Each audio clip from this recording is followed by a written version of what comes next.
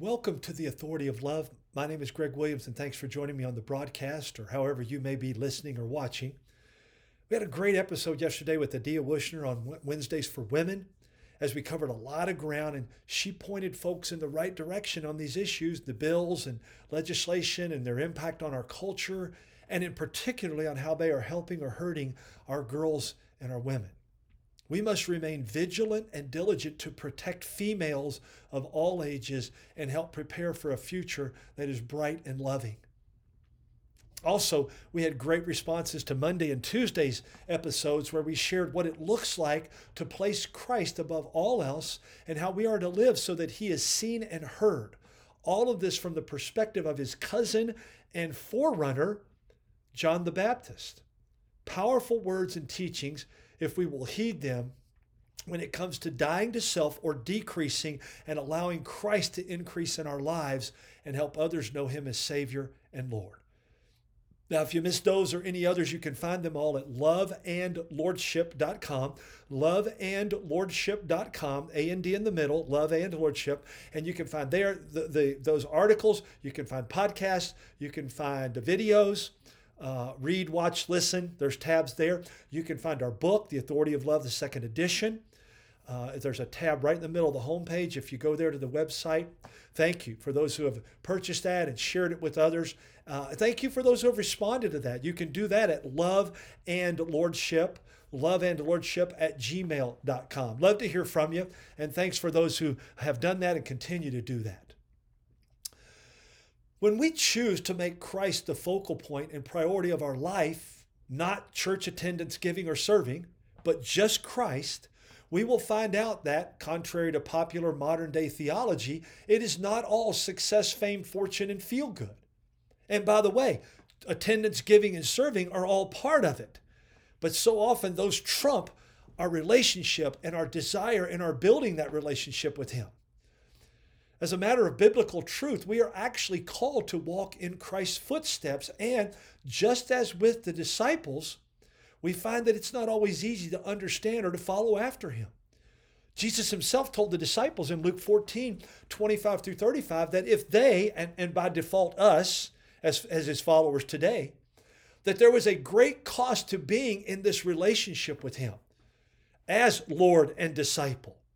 And we needed to count that cost because failing to do so makes us and our faith a laughingstock and our word and witness, our saltiness, worthless. Go check it out for yourself. I know those are harsh words.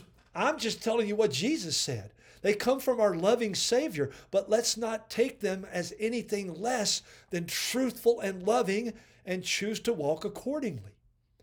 Today's message gives us some insights and hopefully guidance as to what this walk and life in Christ entails and how we can focus on him and his faithfulness even when we're not sure. I know, as with many truly biblical messages, this is a marketing nightmare in trying to get people to sign on, and it's no wonder that many churches fall into that trap. But the greatest thing that we can do is remember his life and his words and his faithfulness, and then stay true to all of that, all that he taught and modeled, if we are to be his disciples and train others to be his disciples as well. That's the Great Commission, right? Matthew 28, 19 through 20. Just like those early disciples, we find ourselves asking the question that is the title for today's Devo and teaching. Say what? Well, as Oswald Chambers said in the King's English, isn't there some misunderstanding? Jesus, are you sure you're going in the right direction? If you're following along, that we're on March 28th in the devotional booklet or at myutmost.org. Let me ask you this. How often have you questioned God? It's okay. Practically every major player in the Bible did so. Questioning helps us grow, but second-guessing, complaining, and thinking we know better does just the opposite and pulls us away from him. Chambers picks up where the disciples who are following Jesus wonder why in the world he would want to go back to Jerusalem where the authorities were plotting to kill him. We read this in John 11, verses 7 and 8. Let us go into Judea again, Jesus speaking here. His disciples said unto him, you're going there again? Say what? Let me fill in the blanks of this text to reiterate the point, as here's the complete text. Then after this, he said to the disciples, let's go to Judea again. The disciples said to him, Rabbi, the Jews were just now seeking to stone you, and yet you are going there again? Let me say it one more time. Say what? Chambers starts with a strong statement for us to learn right off the bat, a powerful lesson. I may not understand what Jesus Christ says, but it is dangerous to say that therefore he was mistaken in what he said. Ooh, I got to repeat that, as we all need to take this to heart. Let me say it again, and please let it sink in, because it is prevalent in our culture, in our churches today. I may not understand what Jesus Christ says about some topic or issue. Let's think about sexual immorality and cohabitation and abortion and homosexuality and gender dysphoria. I may understand what his word says about those things, or the way the culture's moving, it doesn't agree with that. But it is dangerous to say that therefore he was mistaken in what he said. It is never right to think that my obedience to a word of God will bring dishonor to Jesus. The only thing that will bring dishonor is not obeying him. To put my view of his honor, which is actually how I'm going to feel or what it's going to make me look like if I obey, right? That's what it means to put my view of his honor in place of what he is plainly impelling or compelling me to do is never right, although it may arise from a real desire to prevent him from being put to open shame. In other words, even if I'm think I'm looking out for his own good. You want to go back to Jerusalem? They were going to stone you there. That makes sense, right? I know when the proposition comes from God because of its quiet persistence. When I have to weigh the pros and cons and doubt and debate come in, I am bringing in an element that is not of God. And I come to the conclusion that the suggestion, or in many cases the command, was not a right one. My flesh, with its feelings, desires, and expected outcomes, trump his wisdom and truth. Now, they never actually do, but they do in my choosing. Let me ask you something, because I had to ask myself many times, how's that worked for you? It never has for me beyond the immediate gratification of sin that ultimately hurt and destroyed. Chambers continues, many of us are loyal to our notions of Jesus Christ, our notions, what we think and how we've interpreted it, but how many of us are loyal to him? Loyalty to Jesus means I have to step out where I do not see anything. Look at Matthew 14:29. This is Jesus telling Peter, come. And Peter gets out and walks on the water. Here we are back again to the foundation of faith. Only thing I've ever experienced in water is sinking. Well, maybe I can tread and paddle some, but I can't do what you're doing, Jesus.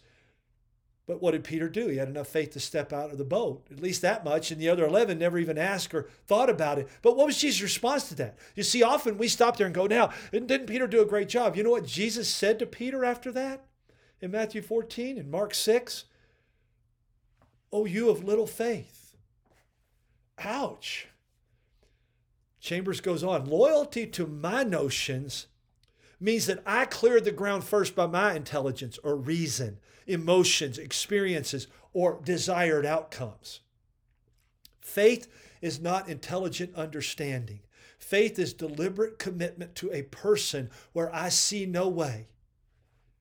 There's faith again. That's what we're talking about, right? This is difficult and takes time and patience to develop. Doesn't mean we don't reason, but for our reason to never trump his truth. Are you debating whether to take a step in faith in Jesus or to wait until you can see how to do the thing yourself? Once again, faith or feelings, natural reasoning, which one are you going to choose? Obey him with glad, reckless joy. Chambers says, wow, that's hard to do, Oswald. That's hard to do, Jesus. When you can't see good outcomes or good responses from other or past experiences tell you not to do that. I can tell you from both sides of that experience, obedience to him, no matter the cost, is far better. The devotional goes on to say this, when he says something and you begin to debate, it is because you have a conception of his honor, which is not actually his honor. That gets back to the earlier point and asking again, Chambers again, are you loyal to Jesus or loyal to your notion of him? And I'm going to add again what you've crafted him to be and say in your mind that seemingly will work a lot better for you with what you know. Are you loyal to what he says, his truth, or are you trying to compromise with conceptions which never came from him? Whatever he says to you, do it. I close with this food for thought. Are you willing to step out in faith and cast everything on him? That last statement, whatever he says to do to you, do it, is the way we are to walk by faith, in love, in obedience to him. Remember 1 John 5:2 states it this way. By this we know that we love others, the children of God, when we love God and follow his commandments. Now you can ask, say what? Are you sure? But then be willing to lovingly follow where he leads, not where your emotions and expectations and experiences have led before.